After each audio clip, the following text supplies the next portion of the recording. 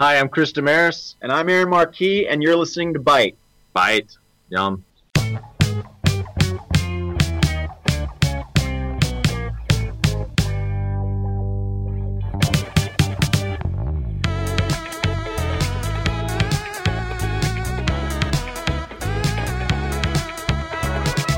Hey there, everybody. How's it going? That's right, if you're listening to my voice. We are gathered again, we three witches, around our cauldron to talk about all the issues boiling therein. It is the Coven Podcast.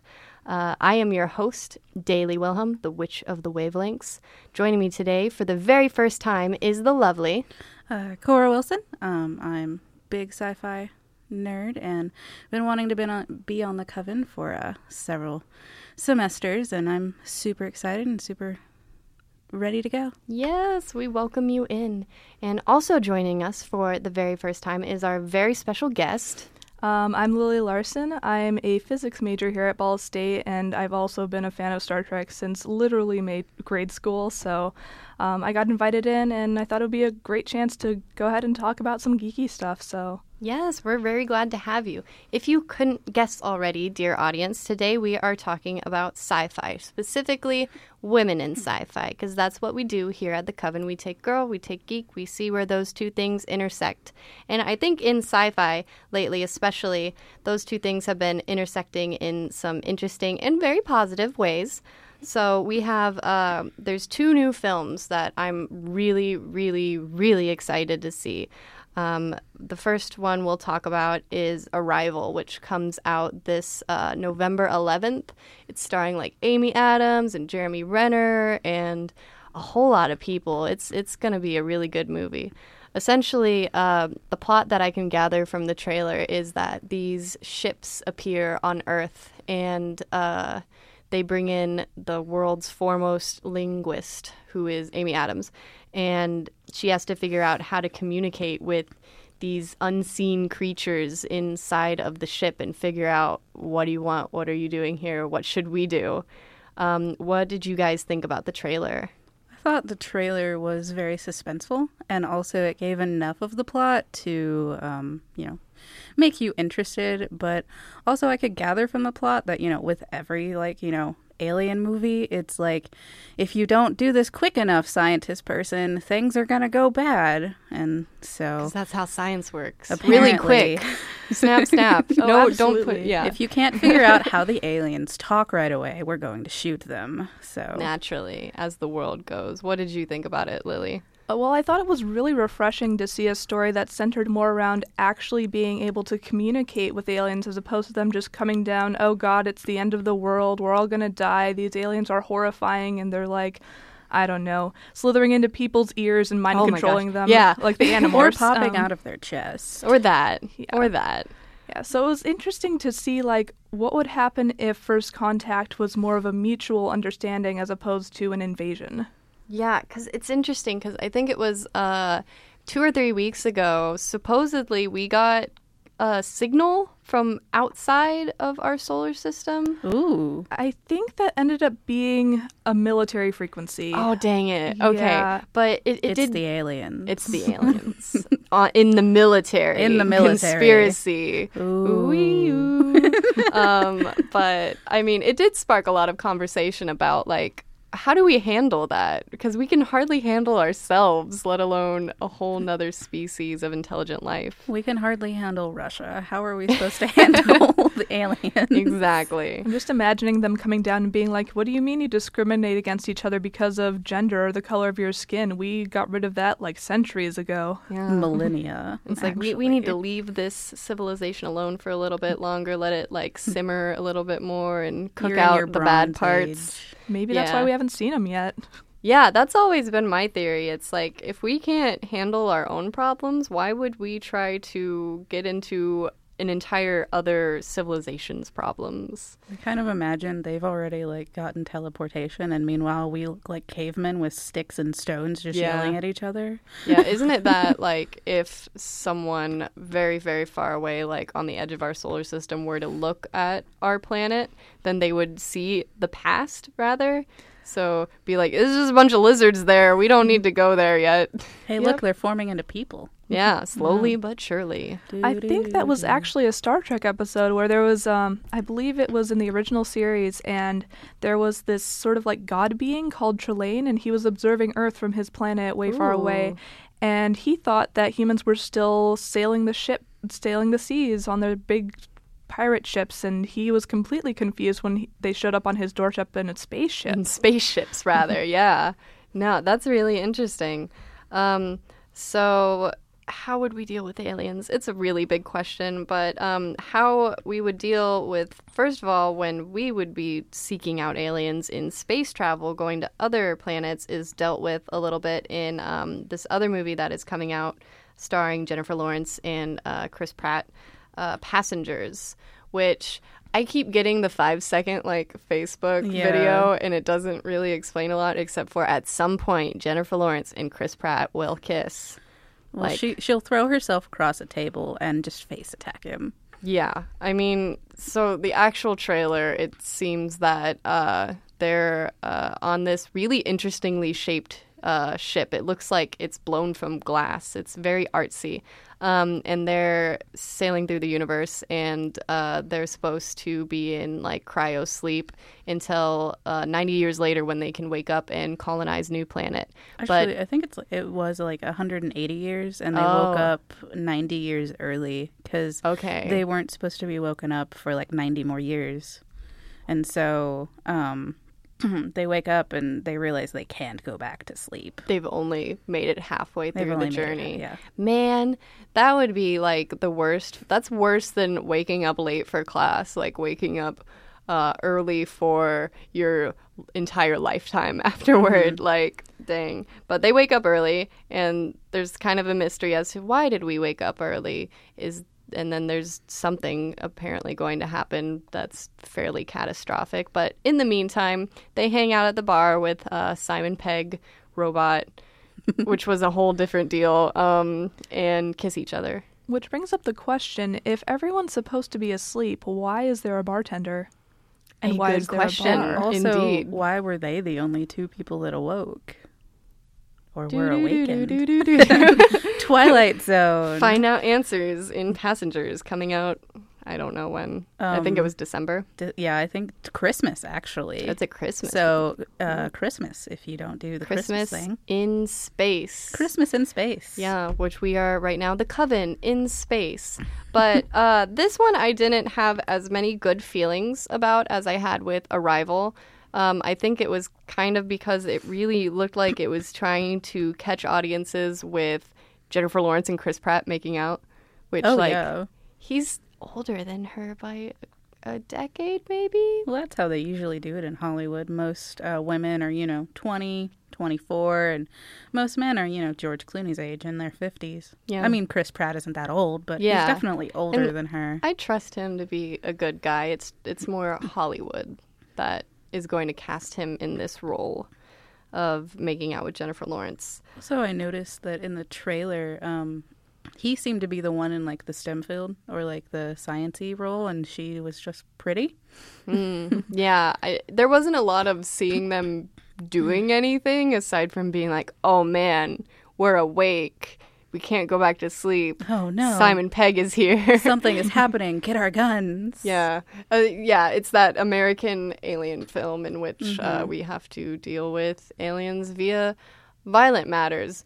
But segue into older sci-fi series, the Alien series. We had to deal with aliens in violent matters in that series.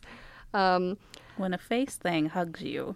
Yeah. You gotta deal with it violently. You gotta deal with that. I used to get Loot Crate, and they had little plushy face huggers. Oh my goodness. And I was like, this is really cute, but the source material, I can't stop thinking about that. You're just gonna wake up one evening and it's just gonna scurry up your face and just suddenly with its little cute smiley face that it had sewn in. Yeah. That's oh my goodness. Terrifying, honestly. But so I've been a fan of the Alien series. Probably, I definitely didn't catch it when it first came out, but I think it was about 3-4 years ago. I binged it, the first 3 anyway. And I was just struck by Eleanor Ripley. Wait, is it Ellen Ripley? Eleanor Ripley? I think it's Ellen Ripley. Ellen. Okay. Eleanor. I'm just proving how much I obviously Ellie. know about the Alien series. I've outed myself a little bit here. No, but We've honestly, caught you. Ellen Ripley is on like lists forever as like top movie characters. She just made like such an impact on not only sci-fi series but like action movie series in general, in kind of proving that, hey, women can be do stuff. protagonists. Oh my gosh. Women can actually be written as people as opposed to love objects. Yes. However, I've noticed that with a lot of sci-fi films, especially for some reason in Alien, the scene at the very end when you think that she's defeated the alien and she's just Right. bending over this circuit board for I don't know how many minutes in her granny panties. Like, why do you have to be leaning over a board for several minutes in granny panties, Ellen Ripley?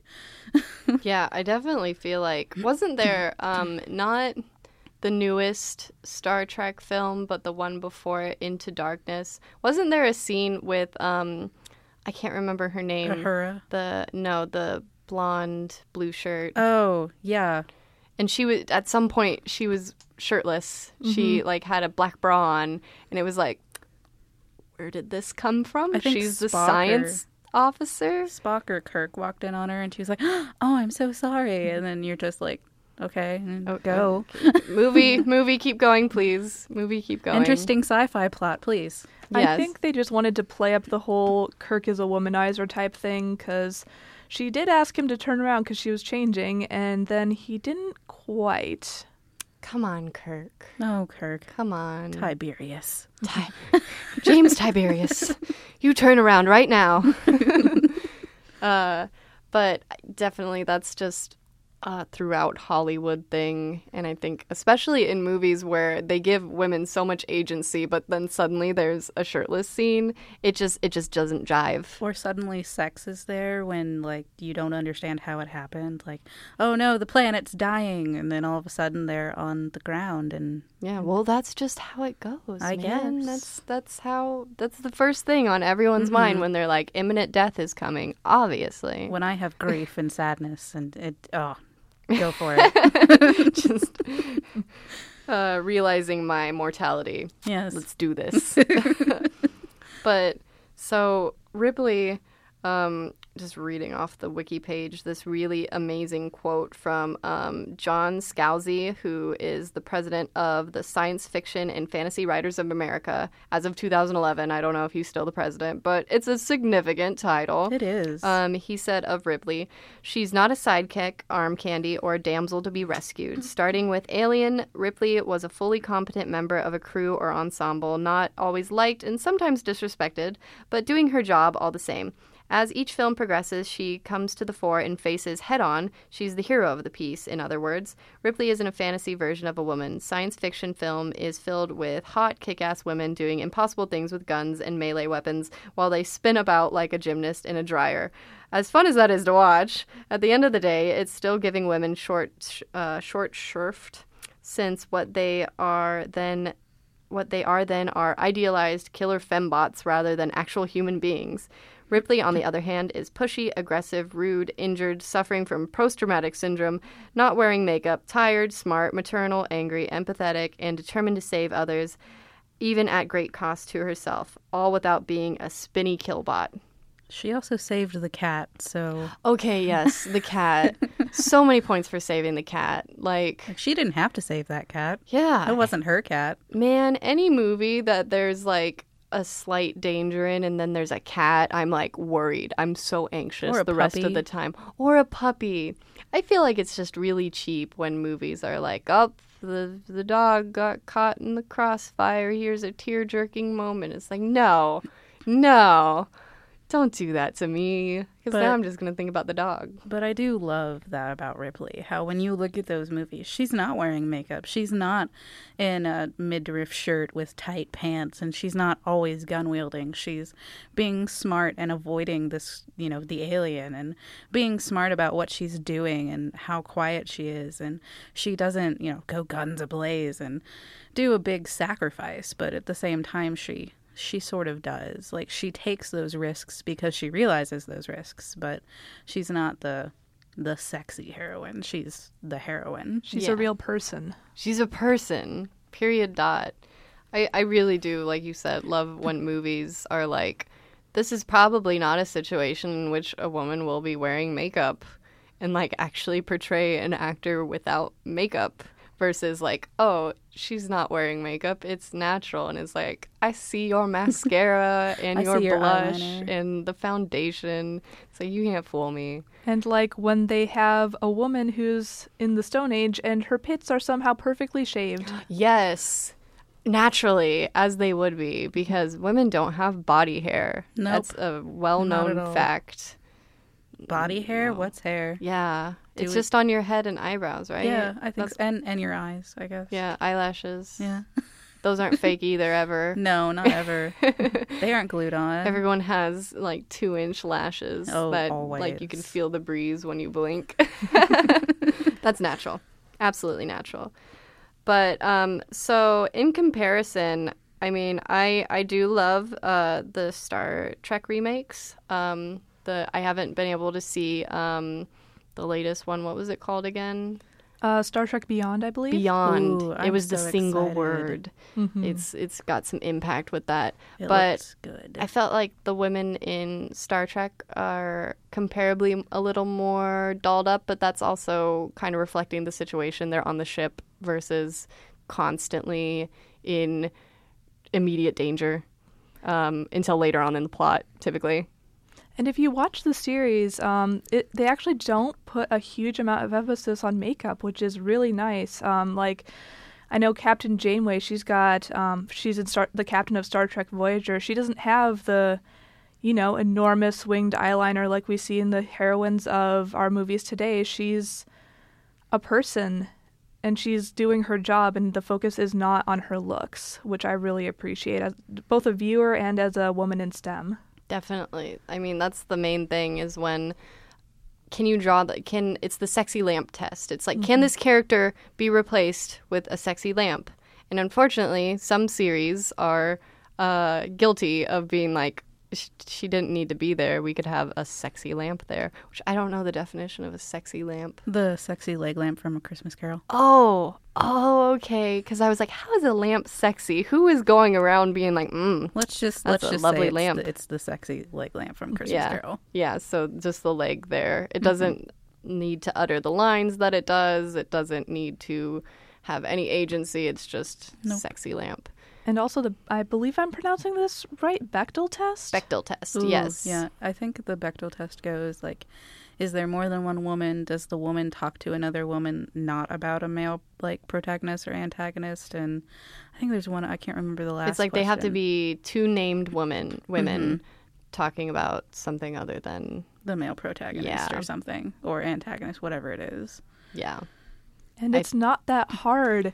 It's really not that hard to have a movie that passes it, but so many fail it. Yeah. And I've heard a lot of people scrutinize it because it's like so simple, but then you look at them and be like, why are you scrutinizing the test? Why aren't you scrutinizing the movies? I mean, Yeah. they're failing it, and it's the simplest test in the entire world for movies. It's just like give the character a name, okay? Give another girl character a name, okay? Now they talk about something. No, don't talk about the main character. Don't talk about the guy. Talk about something else. Mm-hmm. That's like a 5-minute. That's not even 5 minutes. That can be like 20 seconds in a script.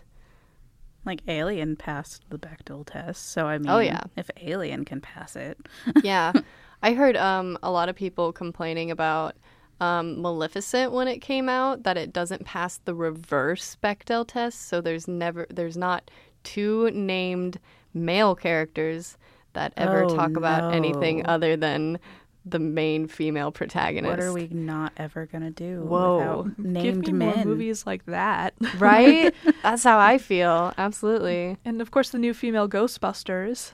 Yeah, definitely. I didn't get to see it, but I bet that it's up there with A, it passes the Bechdel test. B, it probably doesn't pass the reverse Bechdel test because there was only like, what's his name, Chris Hemsworth, Mm-hmm. and It was Chris Hemsworth, I do believe. yeah, he was really the only named male protagonist in that. And they didn't make him dumb or stupid, as far as I understand. Yes, they did. Oh, they did? Yes? He is the portrayal of dumb blonde. Yeah, He is the Oh. most dumb blonde. Yeah. So they basically made him the Eye candy. the They eye made him candy, the dumb like eye they candy. made the secretary in the first one. Eye Correct. candy. Yes. That's wonderful. I'm really overjoyed by someone being eye candy that's not a woman for once. It's funny though because I've seen nothing but bad reviews on the Ghostbusters. I've seen good ones, but most of the bad ones are actually about Chris Hemsworth being written like that in the movie. And it's like, Because it's men seeing that trope portrayed onto themselves for the first time and being like, hey, this is unfair, when they don't realize is women have had this happening to them for basically almost as long as movies have been being made. exactly. So it's sort of like a reverse, it's a flip of position, and they don't like it. Yeah, and it's like, if you can be outraged right now, why can't you be outraged at every other movie that does the same, except it does it to a woman? It's like, do you not feel sympathy for the opposite sex whatsoever? Or Exactly. question mark? And it also just sucks because, they still do that in sci-fi movies like Alien. Like, it's still having the strong heroine. And yet, we have the scenes where, they're half naked. You always have at least one scene in a sci-fi movie Yeah. with a half naked woman for some odd reason. Like, I don't want to be like, that's just Hollywood. We're always going to be objectified. I think that movies can work to be better about that. I think they have been in recent years. I can't imagine there being a scene in Arrival Yeah. of Amy Adams, like, changing for some reason. And Do if there is a scene where she is half naked, like there better be some good weird reason explanation as like, to why she's suddenly getting naked or has half to naked. get like hazmat like disinfected or something. Yeah. Like, okay, sure, but also have Jeremy Renner do it, yeah. who's in the same situation as her, although she is definitely the person in charge Oh yes. in this film, which is going to be really exciting.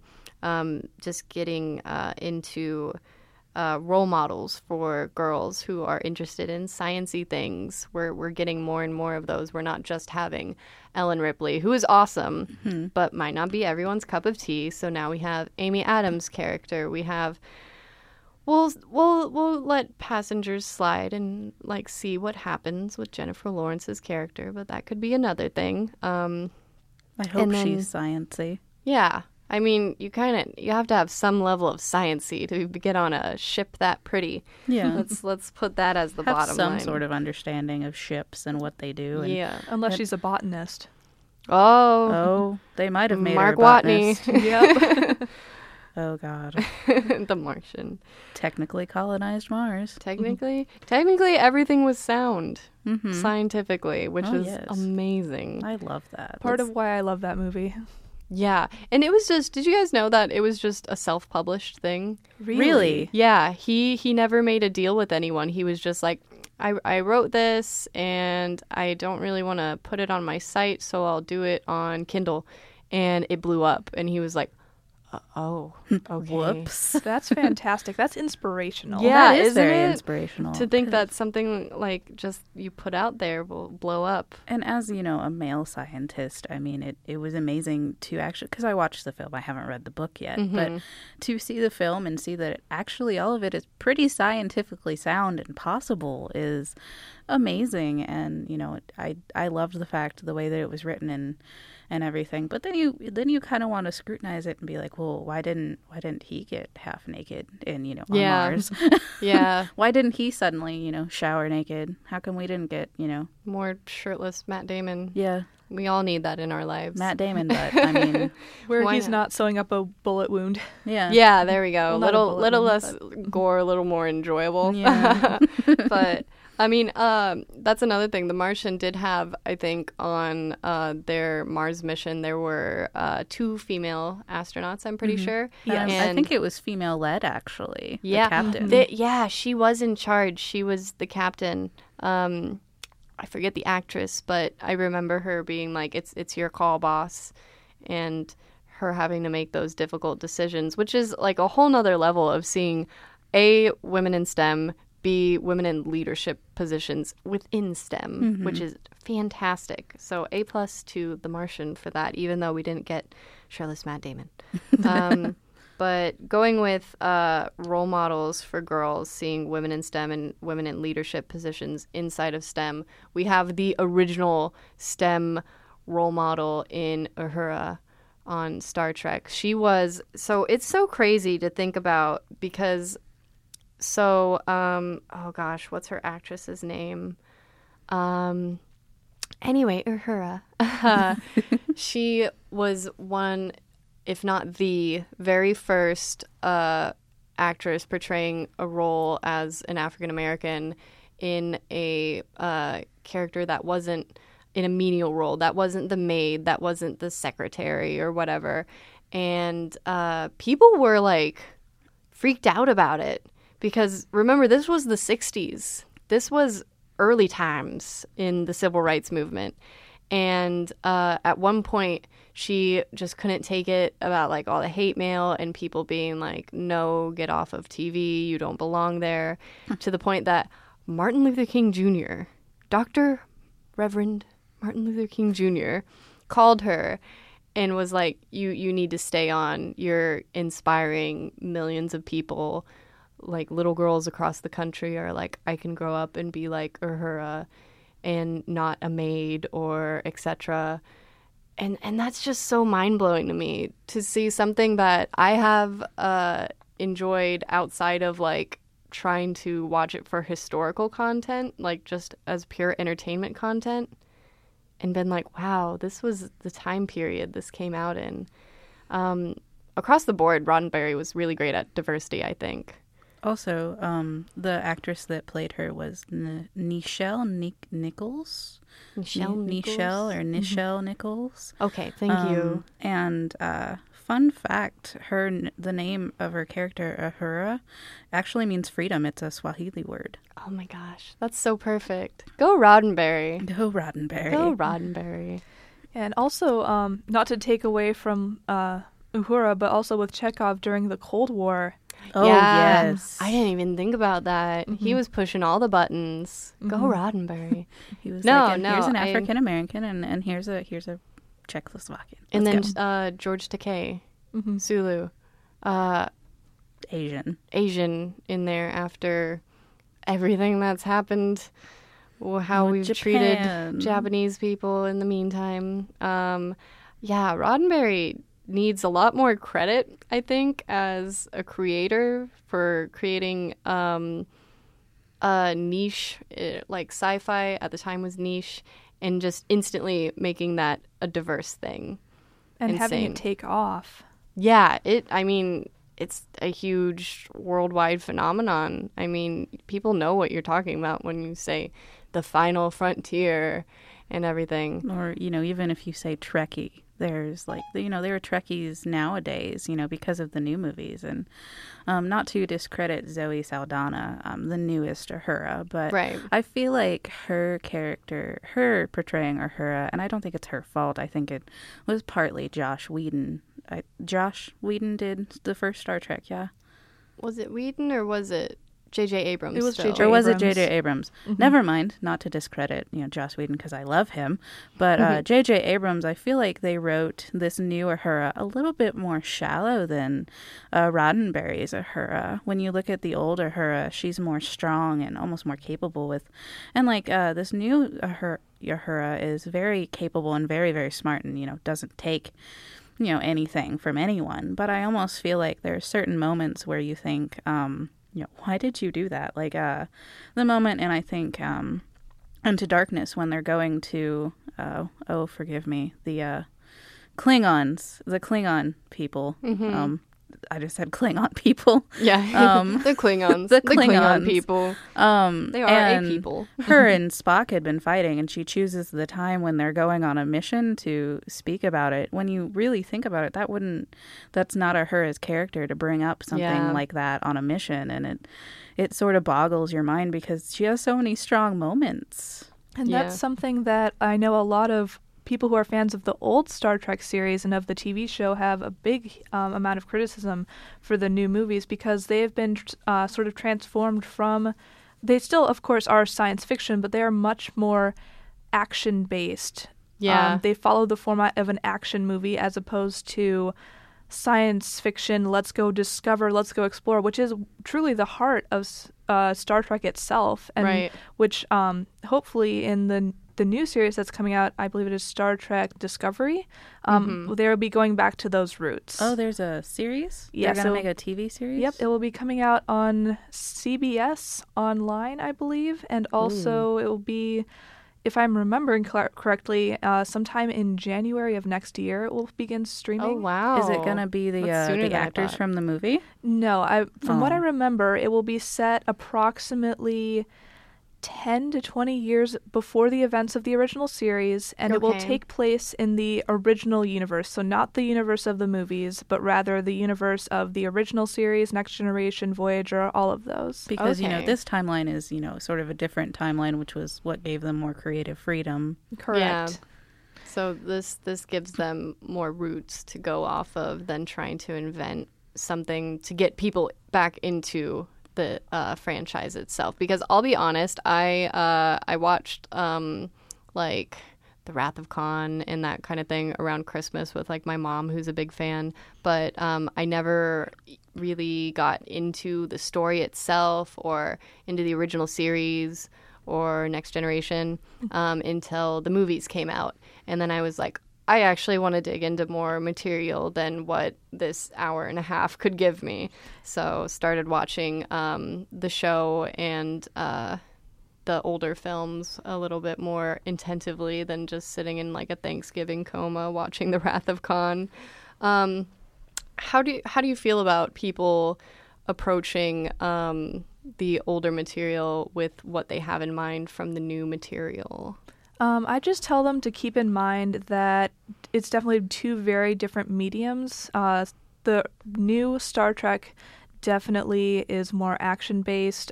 You watch it, it's sort of like you're watching an action movie as opposed to a real Star Trek movie. The flavor is completely different. If you're into the characters, go for it. You get tons more of character development. You get more of a sense of who they are as people and how they interact with each other, which actually the third movie, Star Trek Beyond, did a very good job of bringing more of the character aspect into the movies. So I think that did a really good job with that. And also, it really does depend on which series you're watching, because some of them are more actiony than others. As you get closer to the more modern era, you do get more advanced firefights and space battles and that sort of thing. And I'm not sure what Discovery will bring, but I do know that it will be following a female character who is, I believe, LGBTQ. So they will be pushing boundaries in that way as well, and I am very excited. I would be excited too, because we don't have enough queer women represented. I think there was a study or some sort of thing written where basically every queer character has been killed. Every queer female character has been killed, yes. I believe that is correct. I feel awful because I can't off the top of my head remember exactly where it was, but I mean, I don't have a hard time believing it. It's really not that hard. Or like most queer women are put in there as bisexual so that it's they like can. the appeal of like, oh, we might see her make out with a woman at some point, but she's gonna end up with a guy in the end. Yeah. And because that's how it goes. And even the fact that when they are represented, more often than not, it's for eye candy for men, not to bring in women or people of other genders who might be wanting to see their own selves represented in that way. Right. Yeah. And I feel like especially sci-fi shows and films should do more to go with diversity and beyond, because with sci-fi, you're more examining the human race as the whole of the human race versus all the little nitpicky things. Like, we're all just trying to get along in space versus getting along as we have failed to for however long we've been on Earth. And like, space doesn't have gender roles, I'm just going to venture to say. Like, can we not? Speaking of like diversity and everything, it reminds me of this 90s sci-fi show, which sort of ran at the same time as Star Trek, but had a little bit more of a different idea to it. It was called Stargate SG-1. Yes. And it starred Amanda Tapping and Richard Dean Anderson and I forget the actors' names but there was an actor that portrayed Dr. Daniel Jackson, and then Teal'c, who was portrayed by an African American man who played this alien that they had met out. And basically the premise of the show is that they find this Stargate, this portal that sends them out to different planets in the world, and all these planets had different people, different cultures, different languages, and they even actually met the stereotypical small gray aliens. Oh. And one of them was named Thor. Okay. But they were called the Asgard, these little gray aliens. And they were female and male, and they just met so many different people, and there were so many women and so many people of color and of different backgrounds on this show, because it eventually went on to like Stargate Atlantis and then Stargate Universe, but we don't talk about Stargate Universe. Okay. Stargate Universe doesn't exist. And there was just so much diversity, and I remember watching it when I was little with my mom every now and again, and just thinking, oh my God, Amanda Tapping, or Major Samantha Carter, she's going out and kicking butt and just being She's got awesome. that title, Major. Yeah, well, she started off as a captain, but that's the thing, is that she rose up in the ranks and got so many leadership positions, because she was actually a woman in a STEM field and happened to be in the Air Force, and because it's the Air Force that's doing this and space stuff. She's big into astrophysics and deep space telemetry and all that really convoluted science stuff that I'm not good at, but it's just really amazing. I feel like women were actually, in some cases in sci-fi, more represented in STEM fields and more respected. That's really exciting. I think that's what people in Hollywood and, even small time producing, maybe novels, sci-fi novels or whatever, they should really look toward being a lot more diverse, because I think this is the field, at least sci-fi, that we can look to, and we're going to suspend our disbelief to believe in contact with aliens and interstellar space travel, versus being wait, no, a woman can't drive the spaceship. And it's there's a spaceship, period, dot, but you can believe that, question mark? Yeah, I definitely am hoping that in the future and continuing on that sci-fi as a whole, as an art, will be a lot more diverse as it has been in the past. So Coven claps for sci-fi. Yay, sci-fi. Yes. Proud of you. But getting into the real world, where it's much less diverse, unfortunately. So real world. So women in STEM. So a lot of memes have been spawned about women being in STEM and women complaining that there's not enough women being in STEM. I think the one that I sent in the email about this podcast, it was a little booths, and it was STEM majors, and it's women and gender studies majors, and they were sitting next to each other, and all the women went over to the women and gender studies booth and signed up supposedly for the major.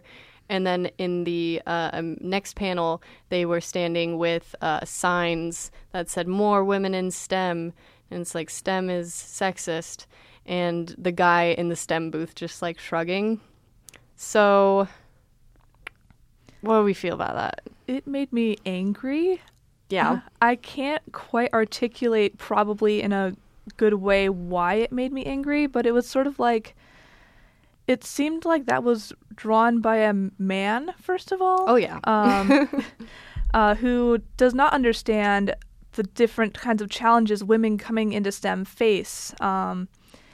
And I wish I could be more articulate about it. It just was a level of ignorance that just sort of blew my mind. Like, did you think to ask women in STEM, like, why maybe there aren't as many women in STEM? Did you think to ask us about this kind of thing? Yeah, because that's like the other thing that always goes around is like a Facebook post, and it's like someone posted something along the lines of, because of misogyny, we don't see a lot of women in STEM. And then the reply was, it's like, so are you a woman in STEM? And the reply then was no.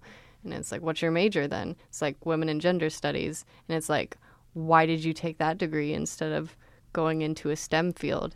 It's like, and what do you want? That also, doesn't, take in consideration the fact that, maybe she isn't good at science. I mean, I'm all for women in STEM, but I suck at science. Same. Absolutely I am awful same. at math. I don't know how I even passed astronomy, which is basic physics. I couldn't do that. So I'd rather be in a field where I can empower women to be in STEM fields like Lily here and, be like, yes, you go be in STEM fields. Yes, Lily, yes. Yes. So it's just something that, and also with the meme, like it didn't show the man going up to them and being like, oh, well, you want to be in STEM, more women in STEM fields? Do you know anybody? Do you want to be in STEM fields? Yeah. It's just him being like, oh, well, I guess I'm out of luck. Like, did you even make an effort? Yeah. Kind of the thing with like women being like, we can do STEM fields. It's like when kids are young, everyone equally likes science and math. Oh, I love science. Yeah. And then as time goes on, there's this gap that happens in which more boys are like, yes, I like science, and more girls are like, no, I'm not into science. And there was a really good advert that expressed this, and it was like, oh, I think I saw that. Yeah, I think I know like what the one you're talking the about. home video of like the little girl, and yeah. she was like, throughout the ages, she was like messing with starfish, and her mom was like, don't mess up with your dress. And like someone, she was like making a mobile of the solar system, and it's like, this project has gotten really out of hand. And then like she's building a rocket with her brother, and it's like, you should let him do that. And then like as she grows older, she's looking at these like, glasses with like the glass panes with like the science fair. And then she, gets older and she's looking at this paper with the science fair in the glass, and you're like, oh yeah, you're going to go to the science fair. And she puts on lipstick. It was a really good advert. I suggest everyone watch it after this podcast. But so I think as time goes on throughout public education, at least, I can't speak for private. I've never had a private education. Girls are told boys are better at math and science. Girls are good at English and social studies. And when you get that in your head, how are you meant to succeed then on if you're inherently knowing that I'm going to be bad at this? Also, when reading a book, I'm reading a book for my gender studies course, and it's called Learning the Hard Way. And it actually talks and studies the idea that girls actually do far better than boys a lot of the time in, classes, and including math and science. And yet they're still of the belief that they need to work harder, that they aren't doing as well as the boys when the boys aren't even putting in half the work they are. That's another thing. I think the quote was, I have this article from the Harvard Business Review talking about women in STEM fields, and women inherently feel like they have to work twice as hard to get the same amount of recognition from a man doing the same work. I don't want to get like super personal, Lily, but do you feel like this is kind of the prevailing truth in STEM fields? Personally, I have not had too many experiences with that in particular, but I did go to this conference in Ohio last year. It was American Women in Physics, I believe. Oh, yay. And so it was this big conference all full of women who are in physics fields and all these undergraduate women who are coming up in physics. And it was basically just this big gathering where sort of like mentors could talk to us about their experiences being women in physics. And there were just so many stories of not getting recognition, not getting paid as same as the men, even getting degraded or looked down upon just for being a woman in that field, sort of like, this isn't the place for you sort of feeling. And I definitely say that has an impact on even just women looking to go in science, just hearing about these stories, even though I have not experienced anything close to that level of sexism or discrimination, it still is in the back of my mind, like, this could potentially happen. And it does scare me, and it does frustrate me because, you know, how dare you judge me for how capable I am of something just because of what gender I am? Yeah, you've worked hard to get where you're at. Mm-hmm. And just as much, if not more, again, to prove yourself as a man would. And I think it's awful that you're just like, I haven't experienced this yet, but I probably will. And you have to like prepare yourself for that. Like no man in college has to sit there and be like, I've never experienced sexism. I have to prepare myself for that when I go out there. Instead, he's just going to be like, I'm going to go out there and be the best physicist or scientist guy that I can be. And to think that you becoming a physicist have to sit and, prepare for this is just daunting. Yeah. And it definitely does put, even if no one tells me outright that you need to do better in order to be recognized, I sort of put that on myself a lot of the time because there are very few women in our physics program. There have been several classes where I've been the only girl in the room. Very rarely is there a woman at the head of the classroom, although we are fortunate to have a professor here, or possibly more than one professor, who is a woman in physics who does teach. Yay. Dr. Diversity is the one I'm thinking of. But, just that idea that just looking around and seeing that there aren't women here, really, and sort of feeling out of place. Yeah. It sort of makes you question whether or not you are welcome, even if you've never experienced anyone telling that to your face or really acting that way. When you don't see people like yourself. And then it's like, well, if people like me aren't here, then why am I here at all? It's almost also a subtle thing nowadays. I've noticed as you get older, like when you're younger, it's more direct, like, oh, don't do that.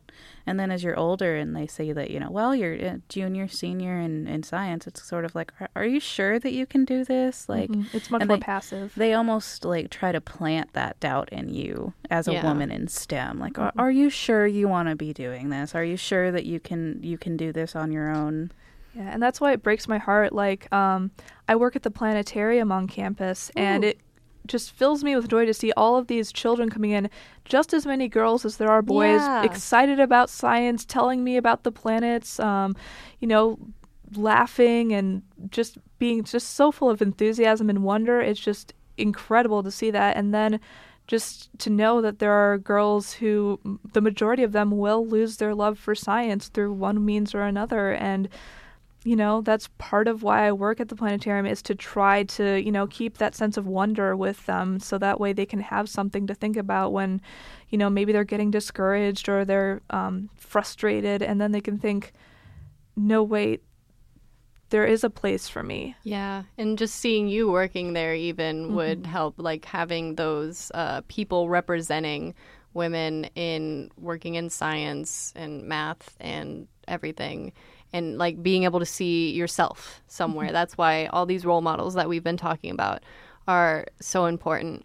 But just one last thing I kind of wanted to touch on because you brought it up and it was really interesting. So since there are so few women in often science-based programs, the article that I mentioned, it was talking about how sometimes it unfortunately happens that the women within a STEM field that doesn't have a lot of women, they feel like they can't support each other because they're competing for that token woman role. Do you ever feel that way, or like that you have to prove yourself as the girl that's in physics? Well, to be honest, I haven't felt that very much because there have been so few girls in my classes. I believe there's one other girl in my year in physics who I believe is dropping the physics major and going completely into chemistry.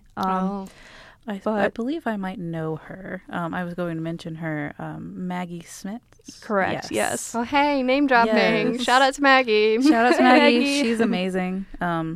I think I don't know if she felt pushed out, but I don't know. She might not have had time for it, but that is sad that, the only other girl is dropping it. Mm-hmm. It's actually sad to hear. Yeah. And there are other girls, too, who are graduate students who I do see in quite a few of my higher level classes where they sort of squish the undergrads and the grads together. So we've got a bunch of undergrad and grad guys, and then there's me, who's usually the only undergrad girl, and then there might be one or two graduate women also, and that does help as well because it does sort of foster sort of like a similar to a peer relationship, but also sort of a mentoring relationship because they've been through what I've been through before, and I can sort of look up to them and be like, hey, you made it, maybe I can too. Yeah.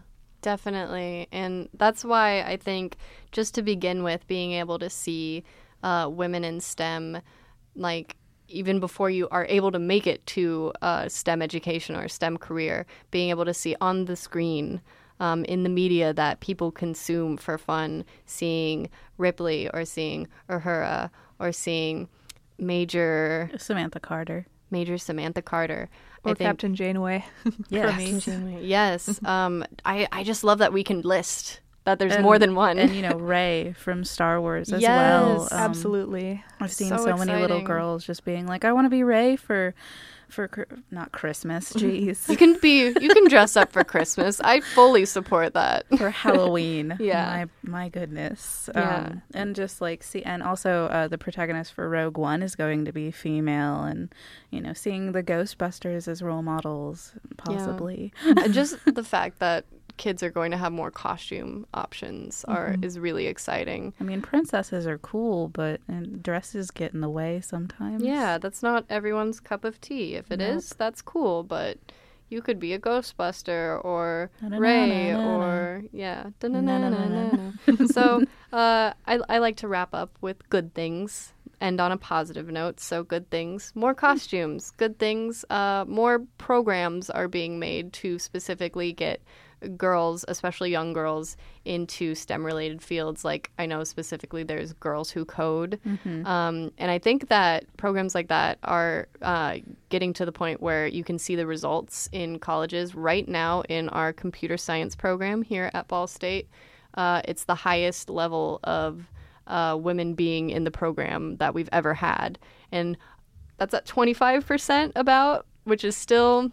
but it's something. Also, Go I Ball believe there's a graduate student at Detroit. I believe her name is Jade Metzger, and I think she was running a program at one point or another introducing girls to code and women to code in the Detroit area.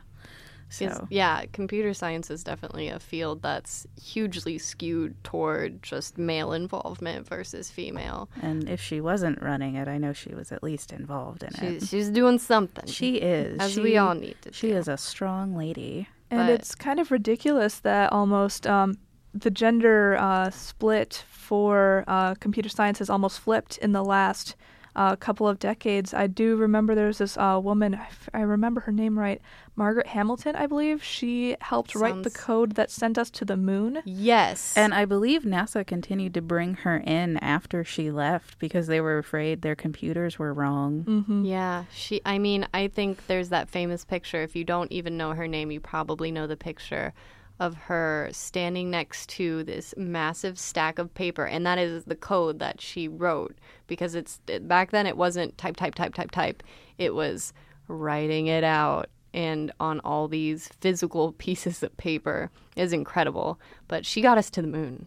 She really did. She really did. Shout out to Margaret Hamilton. And shout out to the new movie Hidden Figures that you wonderfully introduced me to, Lily. It's a movie about all the African-American women who were involved in NASA, who worked at NASA, and again, helped us get to space and beat Russia. And but that movie also shows how, not only were they women in a STEM field, but they were people of color back in the 70s. And to be a woman of color and even be a woman in STEM back then was a huge deal. And to finally be told this story now is amazing. I had no idea that there were women behind the landing of the moon, and to finally hear this is amazing. I mean, that title really says it all, Hidden Figures. We get all the publicity about astronauts who obviously are doing an incredible, amazing, terrifying job, but there's so much work behind it, and there's women behind it, and there's women of color behind it.